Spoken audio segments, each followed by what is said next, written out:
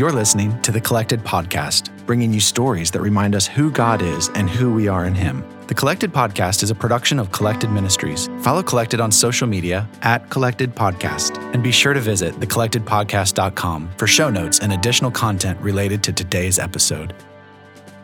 Welcome to Season 5, Episode 3 of The Collected Podcast. I'm your host, Jess Biondo, and this week I am so excited to bring you a conversation with pastor, author, church planner, podcaster, radio host, the list goes on. He's such a talented man, Daniel Fusco. So Daniel, welcome to the show. Jess, I'm so excited to be with you and everyone who's listening to the podcast. Thank you. I'm very excited to have you. And you have a book that came out this year, You're Gonna Make It, Unlocking Resilience When Life is a Mess. And so I'm really excited to dive into that, especially as we head into the holiday seasons. I think things can often feel messy or overwhelming or stressful. So I feel like this is a really timely message. But before we get into your book, I was wondering if you could share your story of how you came to know the Lord and how you ended up doing all the things you're doing now. Yeah, so I grew up as an all-Italian kid in New Jersey. So everyone's preconceived ideas of like Italian people from New York, that's my family. Yeah. Big and loud, lots of them, aunts and uncles and cousins, lots of kisses and a lot of food.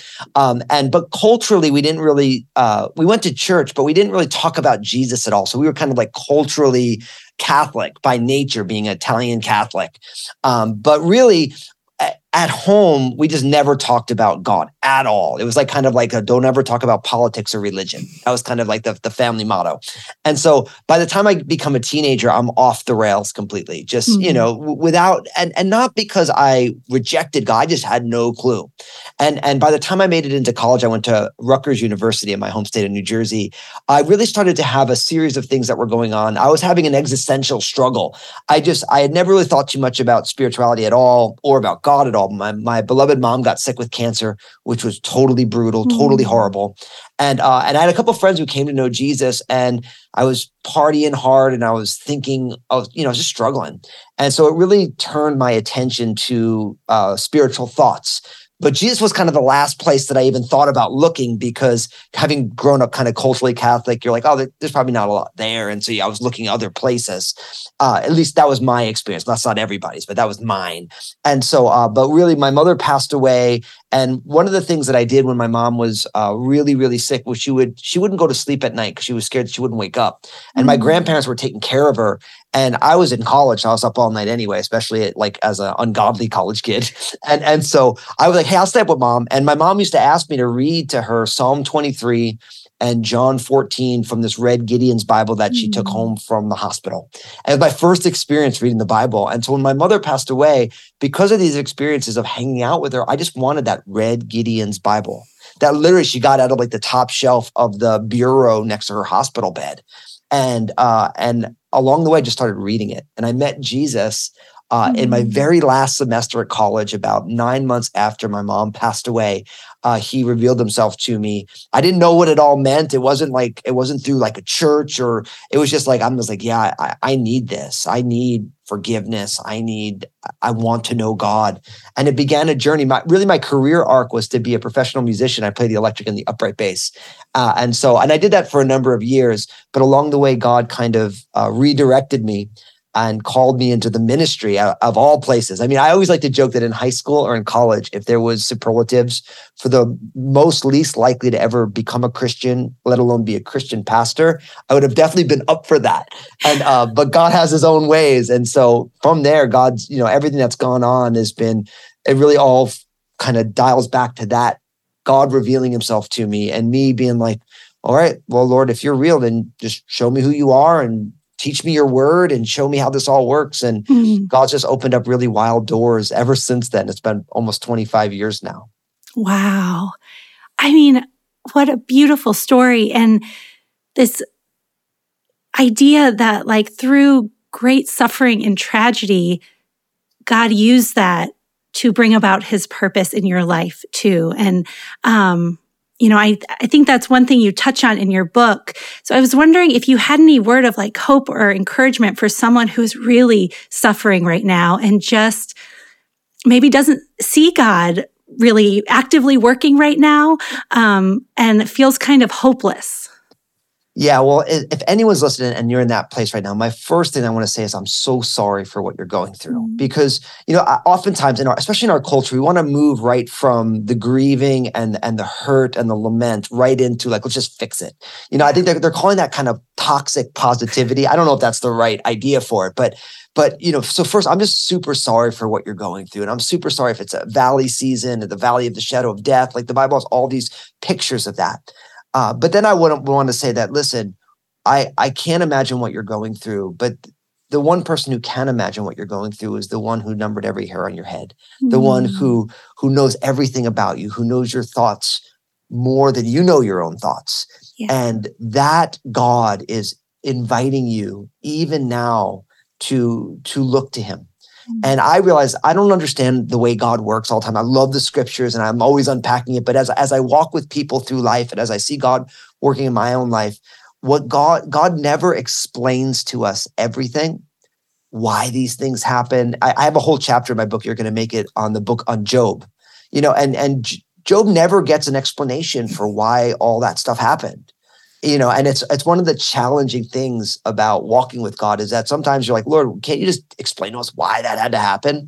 But what I do know biblically and through experience is that our God, there's no waste in God's kingdom.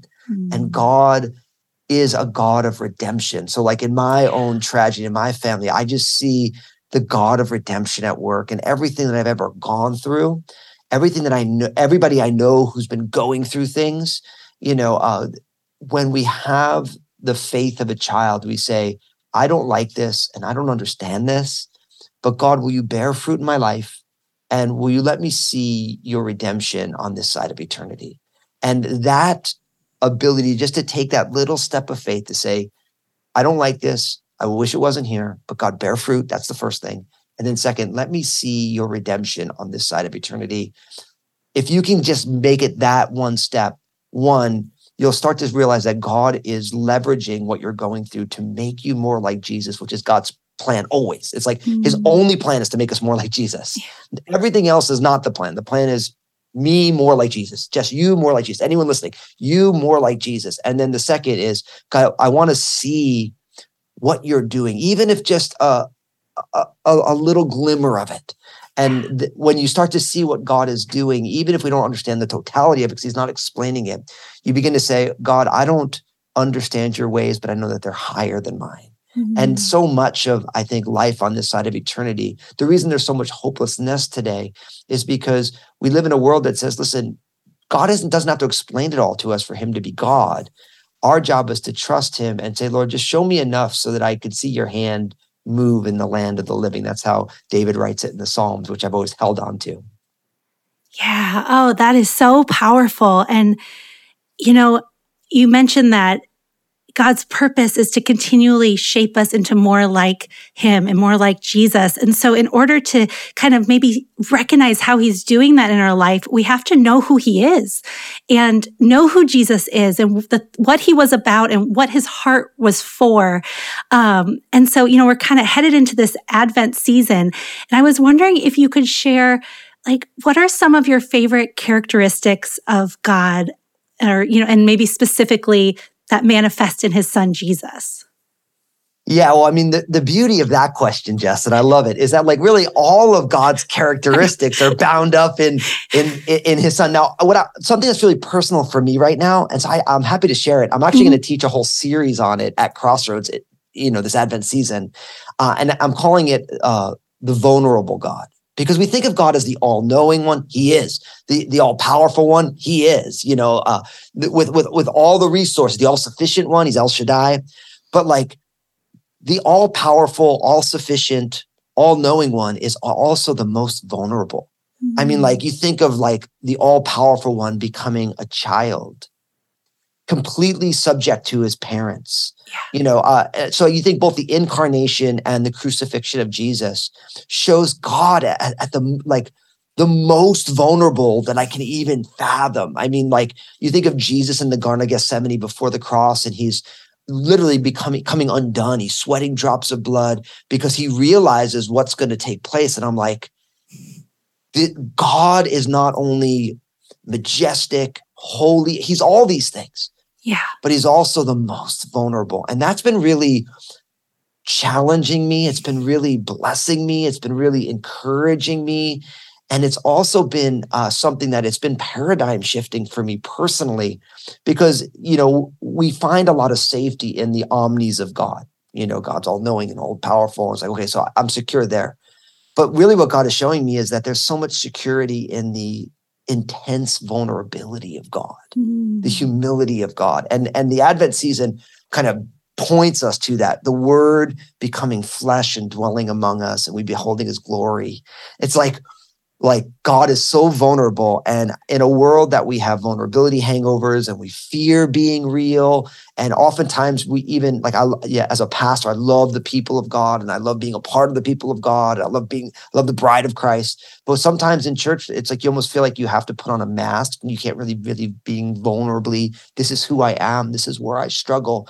Yeah. The vulnerability of God in Christ, in his coming as a child, ultimately, growing up and dying on a cross. It's so profound, and it's been a deep well that's been real nourishing to my soul recently. Yes, I love that so much. I mean, I ask a version of that question in every episode because it's really the heart of our show. And no one has mentioned that before. And we're almost at like 200 episodes. And so I love that. And it's so mind-blowing because every aspect of God's character exists all at once. So it's like he is completely vulnerable while also still being completely omniscient and omnipresent. And like, it's so beyond our comprehension. And it also shows how much he loved us, that he allowed himself to become that vulnerable for us when, he didn't have to. And yeah, he chose to, and you just think about it, like that God would see his creation broken and say, you know what, I'm going to join it and I'm going to let it break me in the name of salvation and redemption and hope. And it's just like, it's so, talk about life-giving. I mean, and like you're saying, it's like, it's also deep. Like we live in a soundbite culture, but like God's ways are so profound and they seem paradoxical. Like, how can God be all powerful and also be broken? Like, it's like, but it all comes together in the person and work of Jesus. And I think the gift that God has given us is that as we trust him and as we walk with him and as we seek to navigate complexity in life as people, in our communities, in the world in which we live today, he grows us into wholeheartedness as we're on the journey, because it's the never ending journey. Like you never kind of like, oh, I understand everything about God, or like, I understand everything about the Bible, or I understand everything about how the Spirit of God works. It's like, you never land there. No. You always land there like, I just didn't know that. Oh, I never saw that before. I've never experienced that before. I didn't see that in the scriptures before, but there it is. Clear as day. That we're just growing in it. And that's the beauty of the journey, I think. It is. And, as you were speaking, I feel like there's someone out there who needed that reminder that like God allowed himself to be broken for you so that you could be healed and restored. And I mean, I know there's so much suffering out there, but I feel like there's someone specifically listening who just feels too far gone and like their life's too much of a mess. And so I know that, the tagline of your book is unlocking resilience when life is a mess. So I wonder if you could speak into that a little bit, and maybe this idea of resilience and connecting to what we've been talking about with Jesus. It's kind of a vague question, so go whichever way you'd like. Yeah, no, it's a great question, because really what it boils down to, and I talk about this in the book, You're Going to Make It, it really boils down to a question of how we value ourselves. Now, our culture values us by and large by what we can produce. Like we're like a commodity. Like we do these things. So, and then we live in a social media world. I'm not against it. I'm on social media like the next person. But people value themselves, and all the research is coming out about teenagers with social media. I'm sure when they do the research on adults with social media, it's the same thing. We value ourselves by if we get the likes that we want, all these different things, right? But really, when we everything in life, I believe, comes back to an identity problem.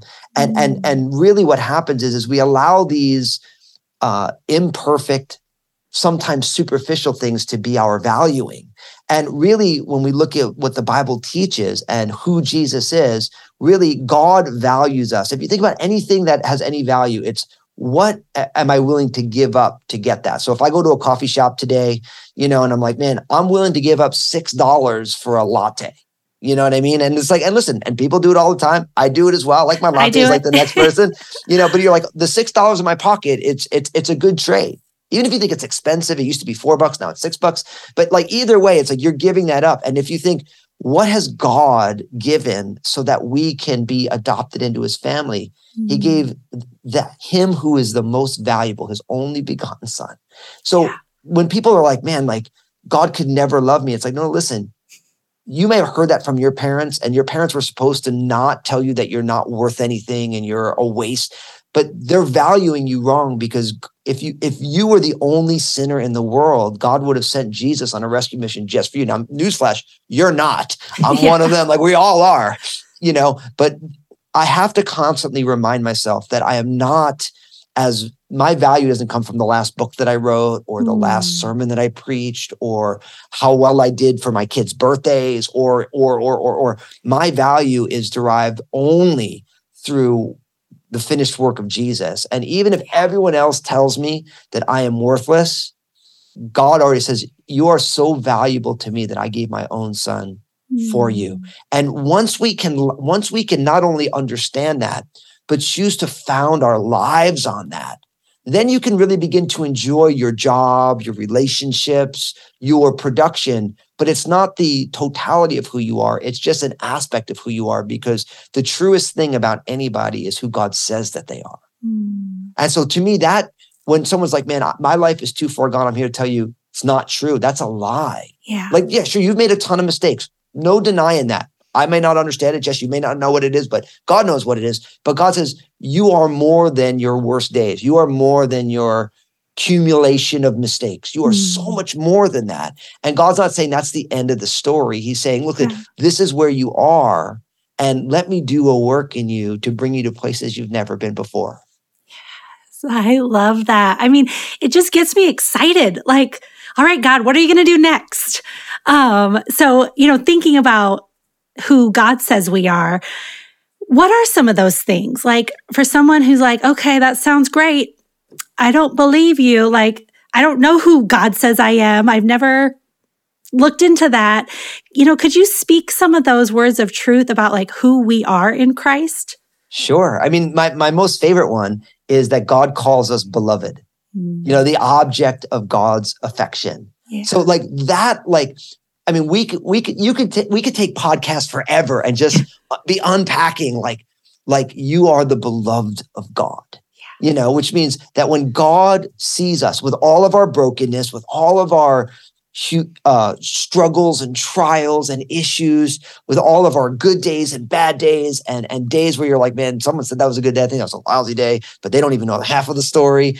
God sees it. He says, actually, you are the object of my affection, my unconditional and unearned affection. So like, that's huge. Now, know what else God says that we are? He says that we're holy when we're in Christ. Now, how crazy is that? So holiness, talk about the characteristics of God. I like to tell people that holiness is the all-encompassing reality of God's character, and all the attributes of God are an aspect of his holiness.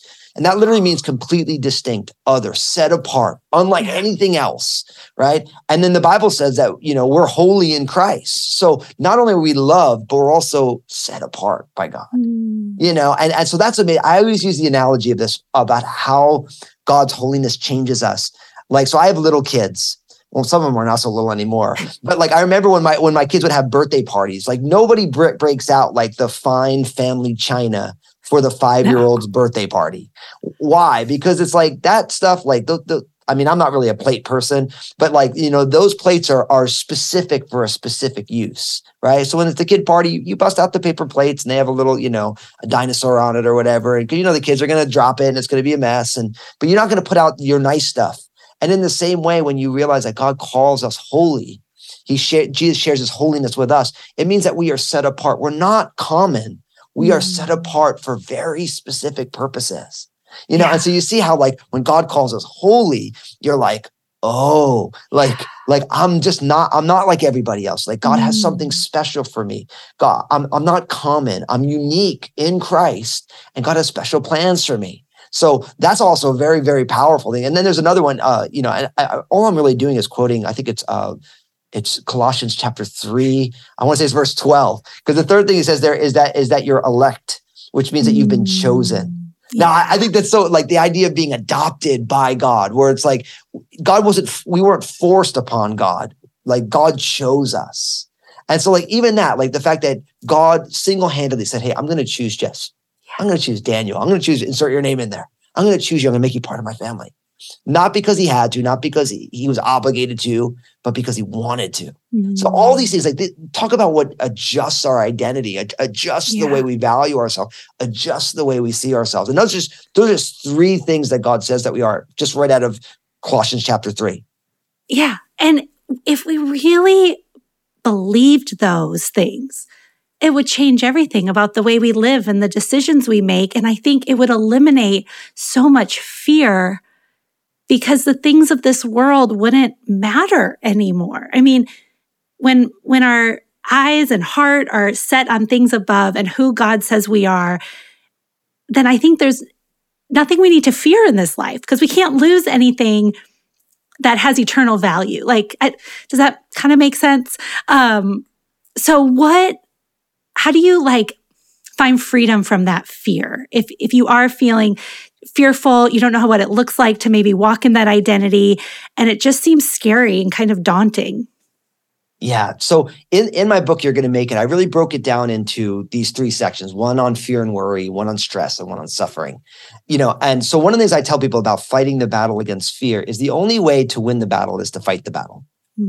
Because fear is our response. Can you say that again? It seems so like duh, but it's like, yes. Yeah. So the only way to win the battle against fear and worry is to fight the battle. So you have to get in the fight. You have to be in the fight, because here's the deal. If fear is the response, whether it be, mentally, intellectually, or, with our bodily responses, our emotional response to uncertainty, because we're not God, uncertainty is part of the system, because we are finite.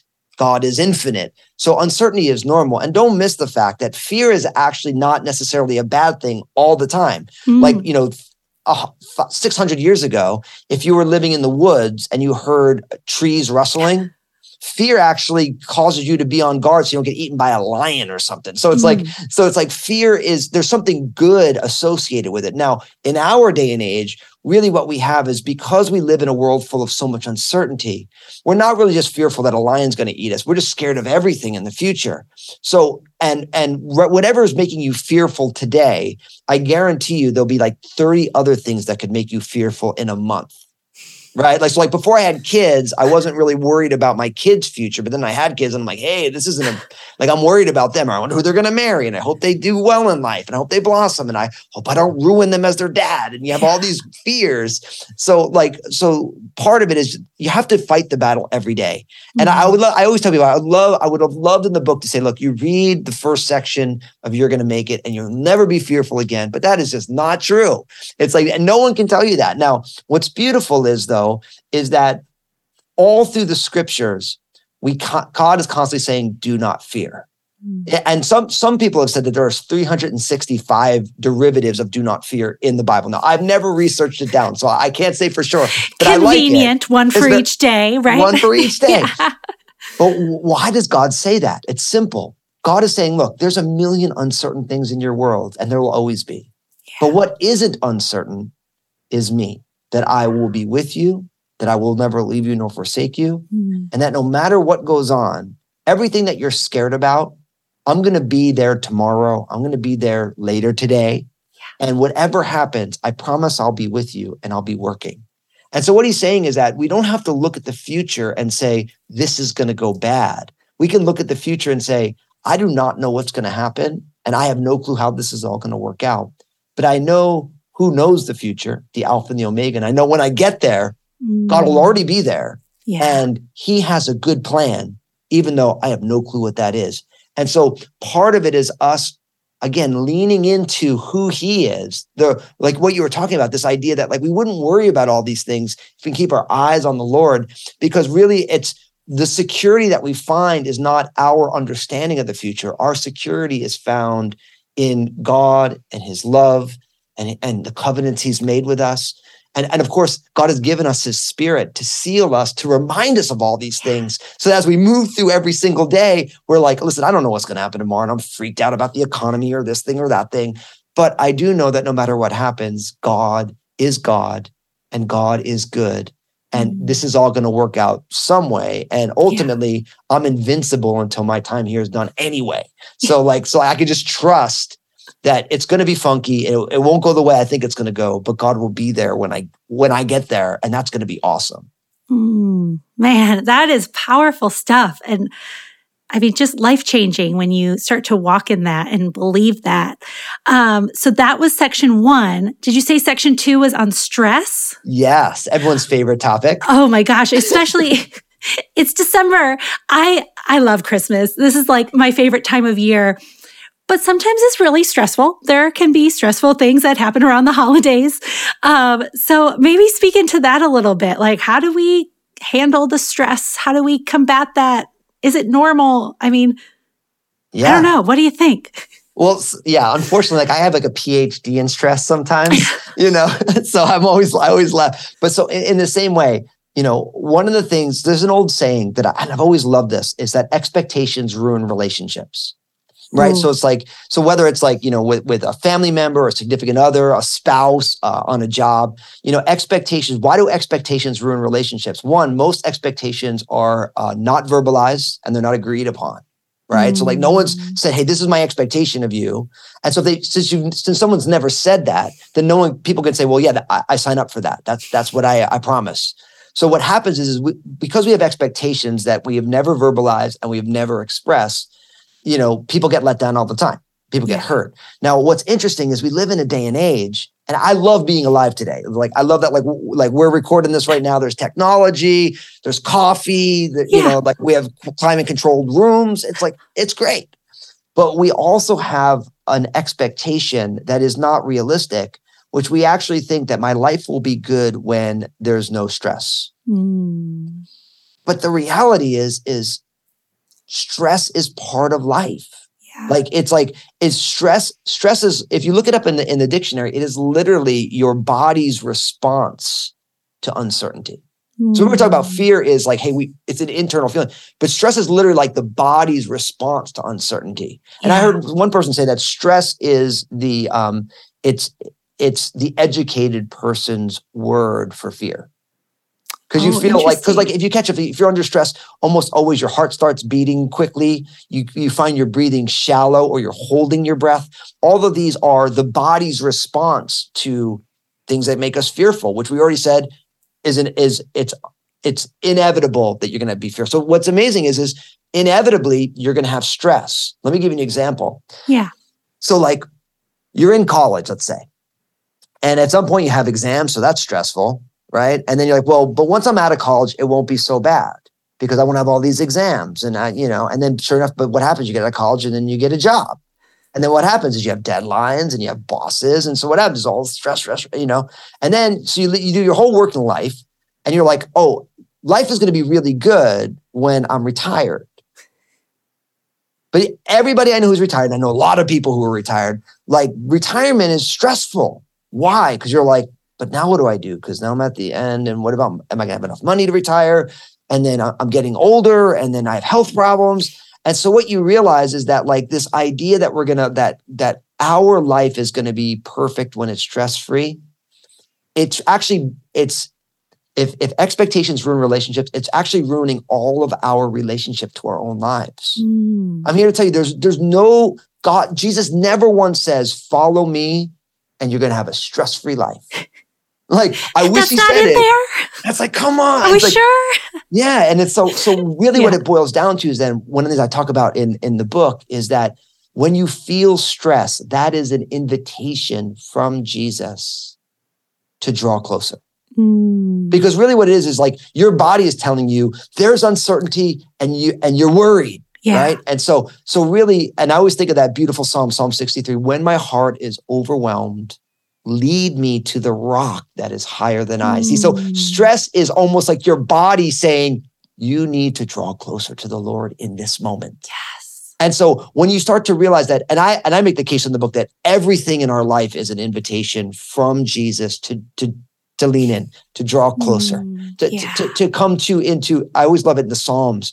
It talks about how, the Lord is a strong tower and the righteous run in and are safe. It's like when you're on the run because your life is at stake, you run into that strong tower to be protected. Yeah. And it's like, so every time you feel stressed, that's an invitation from Jesus into the abundant life, into deeper communion, into a fresh revelation, and into just the simple reality that I cannot handle my own life, but God can. Like I remember when I first read the Bible, I had always thought that God will never give us more than we can handle was in the Bible. And I remember I started reading it and I'm like, I was done reading the Bible. I'm like, wait, I never read that. And I went through it again. It's like, it's not in there. I was just talking to someone. Someone said, well, God will never give us more than we can handle. I'm like, that's not true.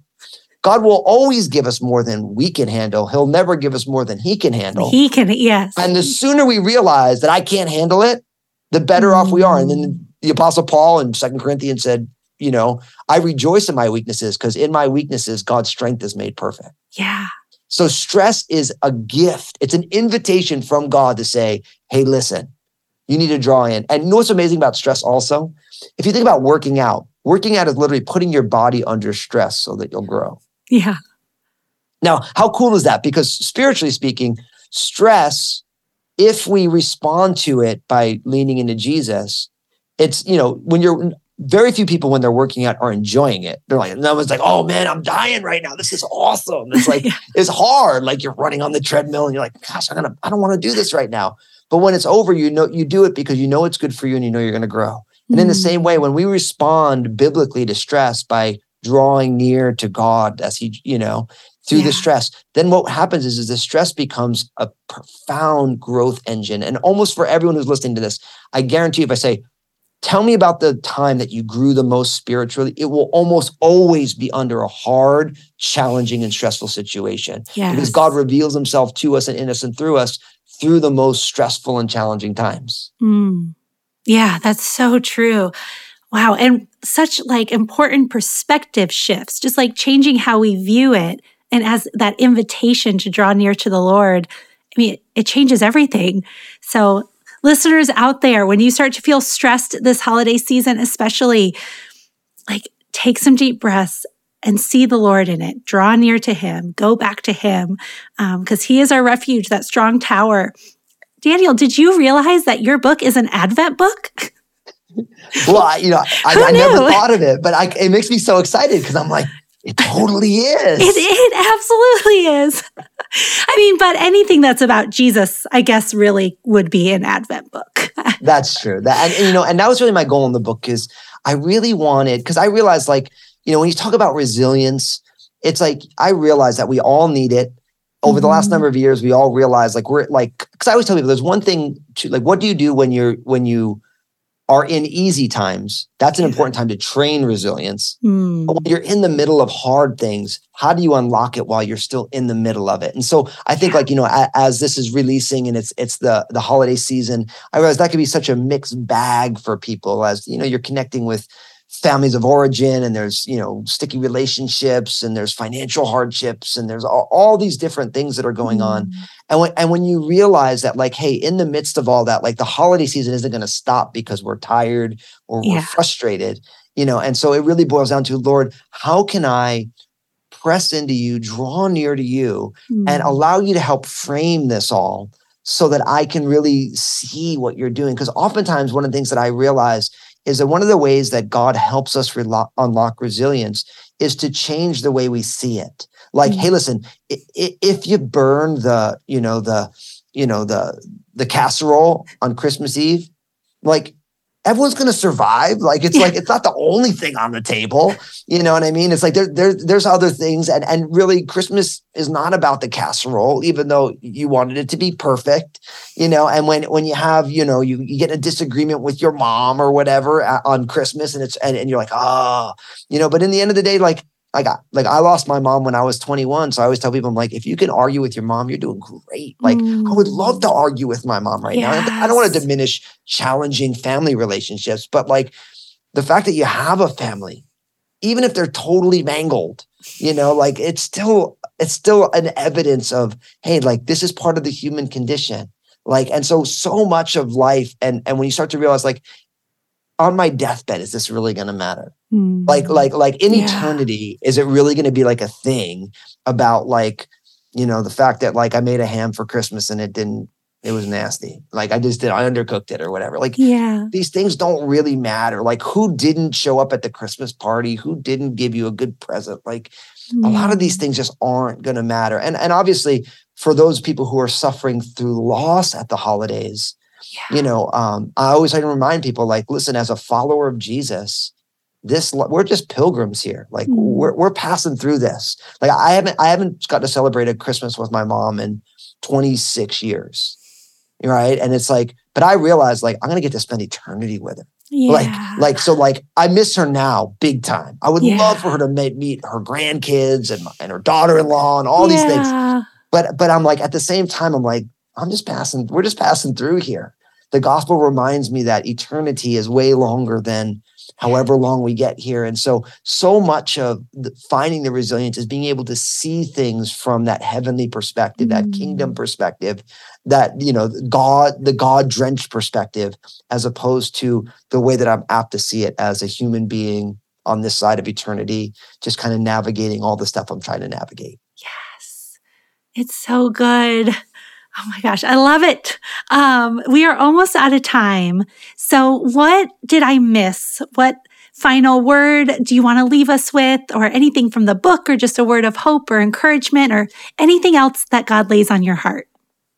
Yeah, if I could share one more thing. So in the book, I unpack all these things, and I use something that I call the resilience equation, which I would love to share super fast. Yes, And I literally took it right out of Hebrews chapter 12, verse 2, where it talks about how we should look unto Jesus, the author and finisher of our faith, who for the joy that was set before him endured the cross, despising the shame, and is now seated down at the right hand of the Father. And so in that equation, I have hope plus grit equals unstoppable resilience. So the idea of hope, for the joy that was set before Jesus. So we need a mindset of hope, and not hoping in hope. We're hoping in the God of all hope.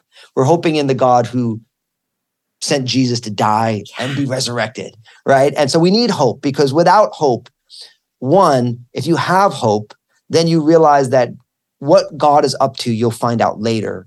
But there's nothing worse than making it to the end of something, and if you've lost hope, you come out the other end. But when you get out the other end, you're cynical and you're jaded and you're hard-hearted, which is not God's will. He wants us to be wholehearted. He wants us to be soft-hearted. He doesn't want us to be jaded. He wants us to be hopeful. So there's nothing worse than going through life and coming out the other end crispy, crusty, and not like Jesus. So we need hope, and we need to hold on to hope. We need to white knuckle our hope in the finished work of Jesus. But then we need to marry that to grit. Now, grit's a popular word, but biblically, I define grit as continuing to do the right things in the right ways for the right reasons, no matter the outcome.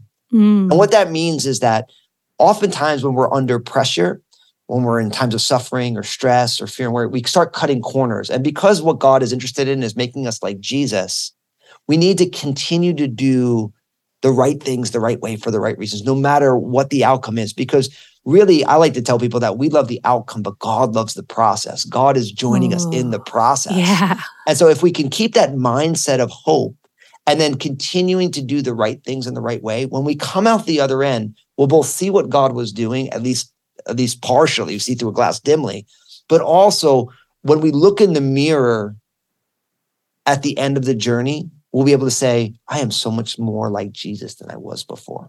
And I think that that's the key to biblical resilience, a mindset of hope, and us realizing that every day the decisions that we make are building our character.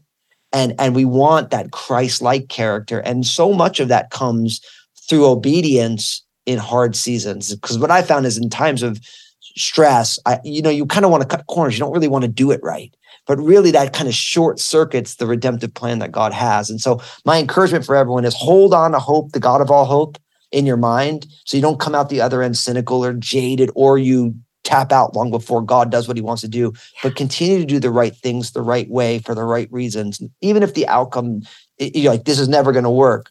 Really what God is interested in is making us more like Jesus. And so to me, that's like, in the book, that's like, I'm like, man, this is like, I need to keep living this. Because again, the hope is for the joy that was set before him. The grid is endured the cross, despising the shame. That's Hebrews 12:2. And then ultimately, the unstoppable resilience is he's seated down at the right hand of the Father. So it's like you move through, crucifixion to glorification. And what's amazing is Jesus invites us in the same journey. Really, he was crucified and he was glorified. And then we have to deny ourselves, take up our cross and follow him daily. And then we are glorified. We join Jesus in his glorification. And so we get that crown after the cross. And so in a lot of ways, that's how we do that. And I think in the holiday season, maintaining hope can be challenging, and not cutting corners and really being gritty in the biblical sense, be character building. It's so huge. And you'll be happy with the person that you are if you take those steps. Wow. Oh, I'm glad I asked that last question. That is so rich and good. And I mean, everything you've shared in this interview, when I go back and make the show notes, I always, type up the bullet points and kind of give people an outline. And I will be just typing away frantically. So listeners, check out those show notes, because if you're driving, you couldn't actually be taking notes. So I've done it for you, so you can go reread and access all of this with all the scripture references and all of everything in there, as well as links to all the places where you can find Pastor Daniel and his podcast and sermons and his book. I'll connect to all of that. So Daniel, thank you so much for being on today.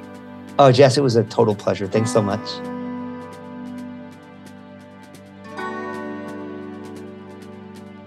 Wow. What an amazing conversation with Daniel. I am just so encouraged. I don't know about you, but that is exactly what I needed to hear. Just those reminders of who God is, who we are in him, how to navigate stress and fear and sorrow, and how all of it draws us closer to the Lord and points us back to him. It was so good. I hope you loved it as much as I did. So as we're headed into this Advent season, I wanted to talk in closing about Emmanuel, God with us, this name of Jesus that reminds us that he is with us in everything, in our suffering, in our pain, in our sorrow, in our conflict, in our sin, in our facing death, just all these things that we experience in a broken world. He did not shy away from them. He is with us through all of them, and his presence will never leave us. In all the divine names and titles in the Bible by Herbert Lockyer, I reference this book often because I love it so much. Just learning about who God is like the deep passion of my heart. But he says, it is this character, speaking of Emmanuel, God with us, as the ever-present companion, that the living bond and most intimate fellowship between God and man was summed up in one word, Emmanuel. So I want to leave you with that. Whenever you feel stressed or anxious in, the coming months, especially in the holidays, just draw near to the Lord and take it as an opportunity to recognize new things about him and his provision for you. I hope you have a great week, and we'll see you next time. Bye. Thank you for listening to the Collected Podcast. Please be sure to subscribe, rate, and review. And if you like what you've heard, we'd love it if you'd help spread the word. Check back here for new episodes dropping every other Thursday. You can follow along on social media at Collected Ministries.